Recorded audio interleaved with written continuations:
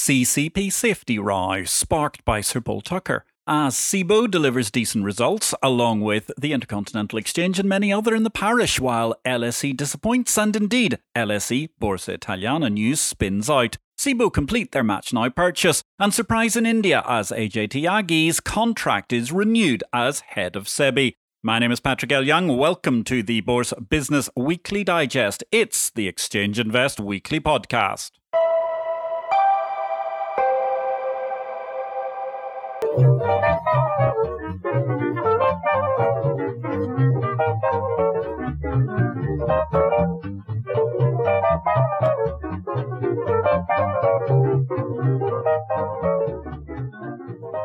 We begin this week in CCP land. There was a fascinating statement by the previously little-known Systemic Risk Council. Their chairman is none other than Sir Paul Tucker, the former Deputy Governor of the Bank of England. The Systemic Risk Council considers that the proposed guidance is not fit for purpose, referring to an FSB white paper on CCP resolution, as it currently stands, since it does not provide a clear internationally agreed solution to the problems of procyclicality and the currently inadequate incentives embedded in plans based on clearinghouses' existing rules.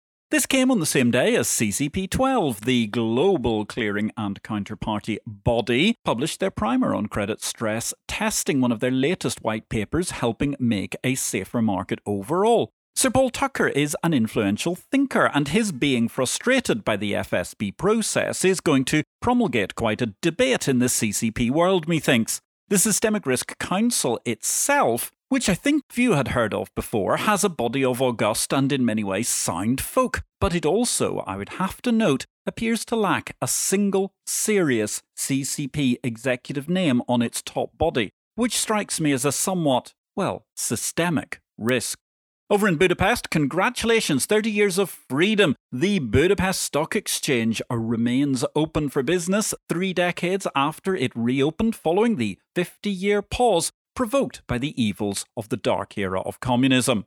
Slightly shorter bourse closure, trading on the Zimbabwe bourse resumed after that strange close down a number of weeks back. Nonetheless, Old Mutual are still not trading on the exchange. They seem to be moving their listing in Zimbabwe anyway onto the mooted Victoria Falls exchange, which this week published some new regulations that are going to therefore dictate how you will be able to list in a country starved of foreign exchange in a US dollar denominated equity listing.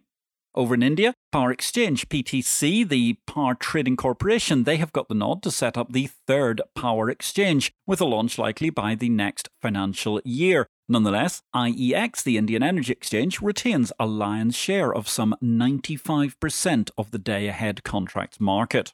Over in New Jersey, they're still talking about the possibility of a quarter-penny tax on stock trades. A lot of nonsense being discussed there about the fact that trades can't possibly move away from the safety of Mahwah and the many data centres that are in and around New Jersey through which the pulsing of America's stock trading takes place. The proposed A4402 item of legislation perhaps could be best nicknamed the Get Wall Street Moving Out of State Act. Over at the Indian Energy Exchange, they're planning a gas venture stake sale, which could be rather fascinating altogether. And 2 results this week. ICE topped their Q2 earnings and revenue estimates with another quite smooth beat. The results call itself was oozing with a pipeline of potential as the empire of the Intercontinental Exchange was outlined.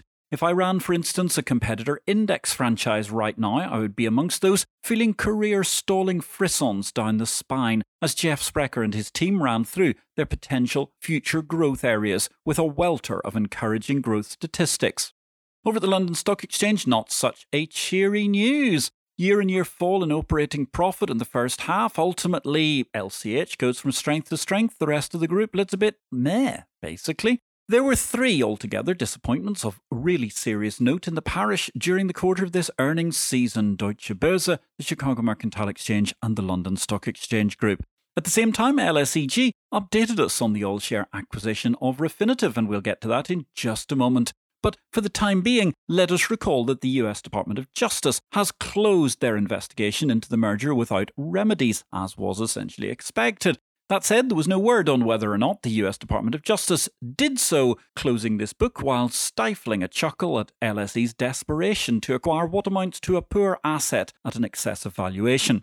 Fabulous numbers also came the way of the Singapore Exchange. Superb net profits overall, with an excellent jump that defeated all of the analysts, and at least shows there's life in the old dog of the Singapore Exchange yet, after the recent disappointment of losing the MSCI indexes. TradeWeb equally excellent numbers all round. And while we did have disappointment from DB1 just across the border in the Benelux countries and also France, Euronext produced some stunning numbers altogether, which caused the share price to go into orbit.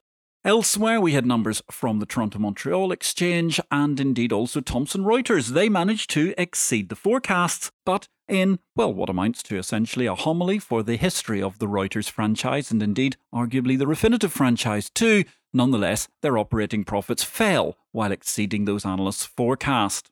In deals this week, CBOE Global Markets, they completed the acquisition of the Canadian ATS MatchNow that was acquired from Virtue a couple of months back. But the big news, of course, was the U-turn. The London Stock Exchange is considering selling the Milan Bourse to secure its Refinitiv takeover deal. That's a disappointing U-turn all round, as LSE look to now sell core assets in order to pursue what amounts to an increasingly dubious deal for Refinitiv. At the same time, the macro factors behind this may even suggest that neither DB1 nor Euronext will ultimately get a look in once, if, presuming, the Milan Bourse is actually offered for sale. However, after months of denial, the one damaged item here is LSEG management credibility once again. Euronext, they completed their acquisition of VP Securities, and in the crypto markets, the race is on to IPO. INX, they're looking at an IPO. They've scaled down the target to $127 million, we learnt this week. At the same time, Hong Kong-based crypto firm Diginex, they're going to get listed on Nasdaq in September. Meanwhile, also Equus.io, they're looking set to potentially be in that leading group, if not the first to list, as they go public through a backdoor listing on the Nasdaq via one of the many SPACs, which of course have been the flavour du jour, or at least the flavour of the last quarter or so. Meanwhile, if you're looking for some reading, depending on whether you're locked down on the beach, locked down in quarantine either side of your trip, or actually have got the ability to go to an office every day, remember, we all know COVID-19 is a killer, but can it kill your career, or is that the impact of fintech destroying your business? It's a victory or death world of risk and opportunity. I want you to understand how technology is affecting life and markets, and that's why I've produced my new book, 20 Years On from the Excitement of the Original FinTech Bestseller Capital Market Revolution. Because it's time to look at some of those loose strands hanging around which need a spot of perspective, whether you are an exchange parishioner, a fintech professional, or anybody just trying to stay abreast of where technology is now driving investments and finance. Victory or death, blockchain, cryptocurrency, and the fintech world is an easy read explaining the differing and diverging roles of all the interacting counterparties in the marketplace of today and the future, so that you can understand the new business models of the new world order of the digital world and place in perspective just what Bitcoin, blockchain, cryptocurrency mean for markets, amongst many other issues. It's a binary world. Your career will sustain or collapse in the next stage of digital markets, hence the title Victory or Death, lest you need reminding of the exciting times for finance and your career in which we're living. Victory or Death is published by DV Books and is distributed by Ingram worldwide. Meanwhile, if you're waiting for your copy of Victory or Death to arrive, check out our new live stream. It takes place at Tuesdays at 6 o'clock London time, 1 p.m. New York time, the IPO video live show. You can catch the back episodes on LinkedIn and YouTube. We come to you every week with a new and exciting guest discussing all sorts of matters of moment in the world, not merely of exchange, but also the wider area of investment, markets and business. Product news this week, the Options Clearing Corporation, OCC, a welcome announcement. They're lowering the cost for users of the US equity derivatives markets that pulse through their CCP. Joy reigns across the single-name options business and somewhat beyond. Over in Hong Kong, they launched the second tranche, a new tranche of 8 MSCI futures contracts. Those are markets which they managed to essentially whipped from under the nose of the Singapore Exchange just a few weeks ago. Elsewhere, Wisdom Tree, they've changed benchmarks in one of their ETC products for West Texas Intermediate crude oil, moving away from the CME's somewhat challenged Cushing contract. They're now using a Bloomberg WTI crude oil multi-tenor excess return index. Of course, readers, viewers, listeners, depending on which media you're interacting with Exchange Invest, will note that in issue 1770 on 26th of May, Exchange Invest reported that Wisdom Tree is shutting its oil ETPs after Shell had terminated a swaps deal. We talked about that at the time as being a clear backlash in the aftermath of the Cushing crisis as the Wisdom ETPs were shuttered. Indeed, other stories about the issues of the oil market. There were a couple of good numbers in Bloomberg this week, talking about how people made money on that negative oil price crash. A $500 million jackpot when oil prices went negative and ultimately saved the results of several oil majors, including, perhaps most notably, Shell and Total during the last quarter. Meanwhile, the Singapore Exchange, they're bouncing back. They've launched some fabulously innovative international REIT futures, the first such products in Asia, looking at real estate investment trusts. Over in China, hog futures are set to make debuts, but people think that they're going to face big challenges, according to reports in Reuters. And in India, the National Commodity Derivative Exchange MD, Kumar, has said he's exploring the introduction of an edible oil index. Technology news this week, the consultation has closed on the CHESS replacement timetable over at the Australian Securities Exchange ASX. Some might say that the ASX managed to insert the word Pyrrhic into PR with a press release that noted that 91% of CHESS users are able to meet the proposed go-live date of April 22, which is a date of April 22, amounting to a significant delay of several years over and above what was originally proposed. Curve fitting is alive and well, one might argue, but at least ASX seems to have found a date when they might be able to rejoin the free markets of the world without having to throttle their trading because of settlement constraints as occurred during the Q1 COVID crash and was subsequently indeed underpinned by announcements from the Australian regulator ASIC defending the failure of ASX to upgrade their systems, particularly the hyper-venerable CHESS system. It was interesting, however, to see CEO Dominic Stevens of the ASX quoted on the release, whereas normally we've been used to seeing Deputy CEO Peter Hyam fronting the delay announcements. Anyway, hopefully we're going to see CHESS finally replaced by the digital asset system and we can all move on. Over in India, MCX is leading the way amongst the exchanges planning to roll out direct market access to retail investors. That's, of course, a direct market access, which is actually illegal under things like MiFID in Europe. I wonder, will we see a spot of deregulation in the future? Charles Schwab, they made a big announcement. Of course, we know that they're buying TD Ameritrade. They are going to adopt the Think or Swim trading platform as part of that TD Ameritrade acquisition. Exchange Invest is the daily must-read by the most influential figures operating the world's best markets.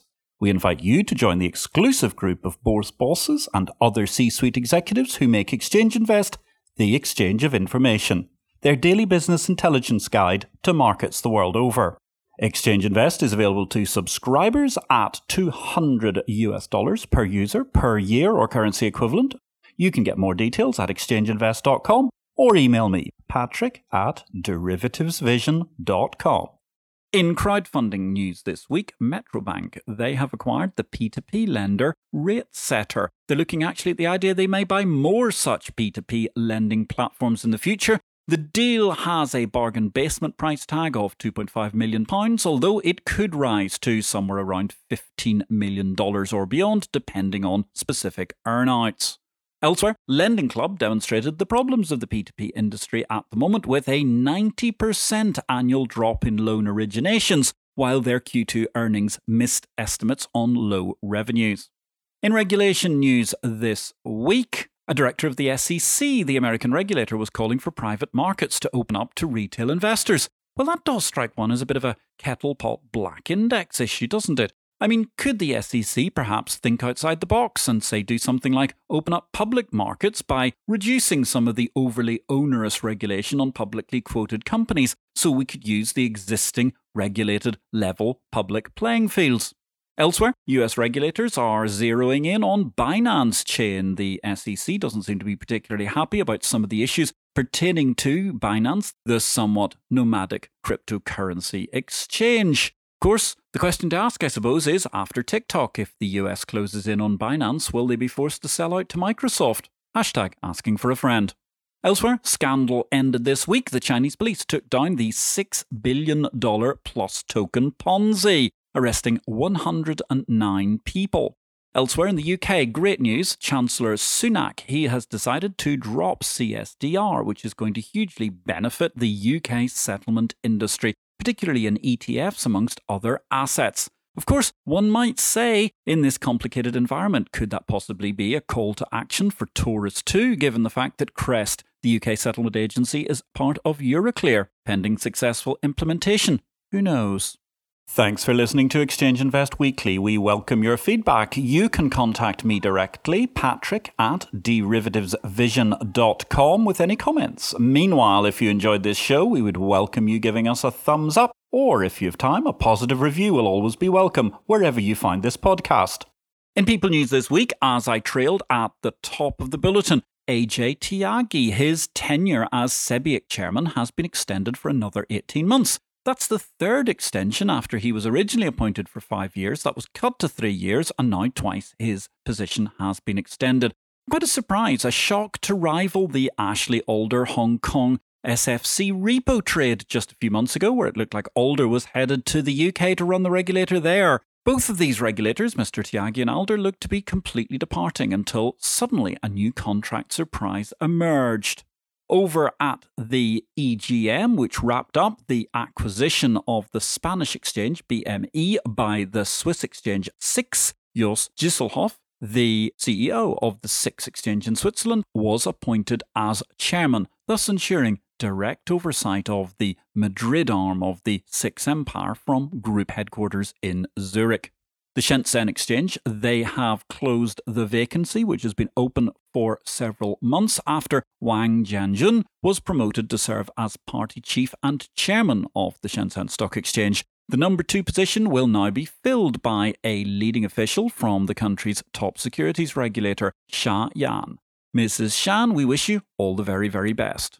And finally this week, in News About People, delighted to see that Michael Spencer, a genuine grandee and leviathan of the exchange parish, has been elevated to sit in the upper house of the UK Parliament, the UK House of Lords. Arise, Lord Spencer. The Cum-Ex scandal continues to bubble along, and indeed this week it was quite exciting to see even the German Banking Association was being searched as investigators continue to chase moles and all manner of other problematic issues pertaining to this, which remains one of 2 significant black holes alongside Wirecard in the German regulatory ambit during the course of the last year. However, let's end with one fascinating story. In Mumbai, heavy rain toppled the signage of the Bombay Stock Exchange building. Members of Rune Readers Anonymous may interpret this as an inauspicious sign. Certainly, it's a technical indicator, which even as a former technical analyst myself, I believe to be without precedent in modern markets. And on that mysterious and magnificent note, ladies and gentlemen, my name is Patrick L. Young. I wish you a great week in life and markets. Thank you for listening to what amounted to a Heinz 57 varieties of markets in this episode 57 of the Exchange Invest Weekly podcast. Remember the live stream on Tuesday at 6 p.m. London time, 1300 hours Eastern time, coming to you via LinkedIn and YouTube. Have a great week in markets.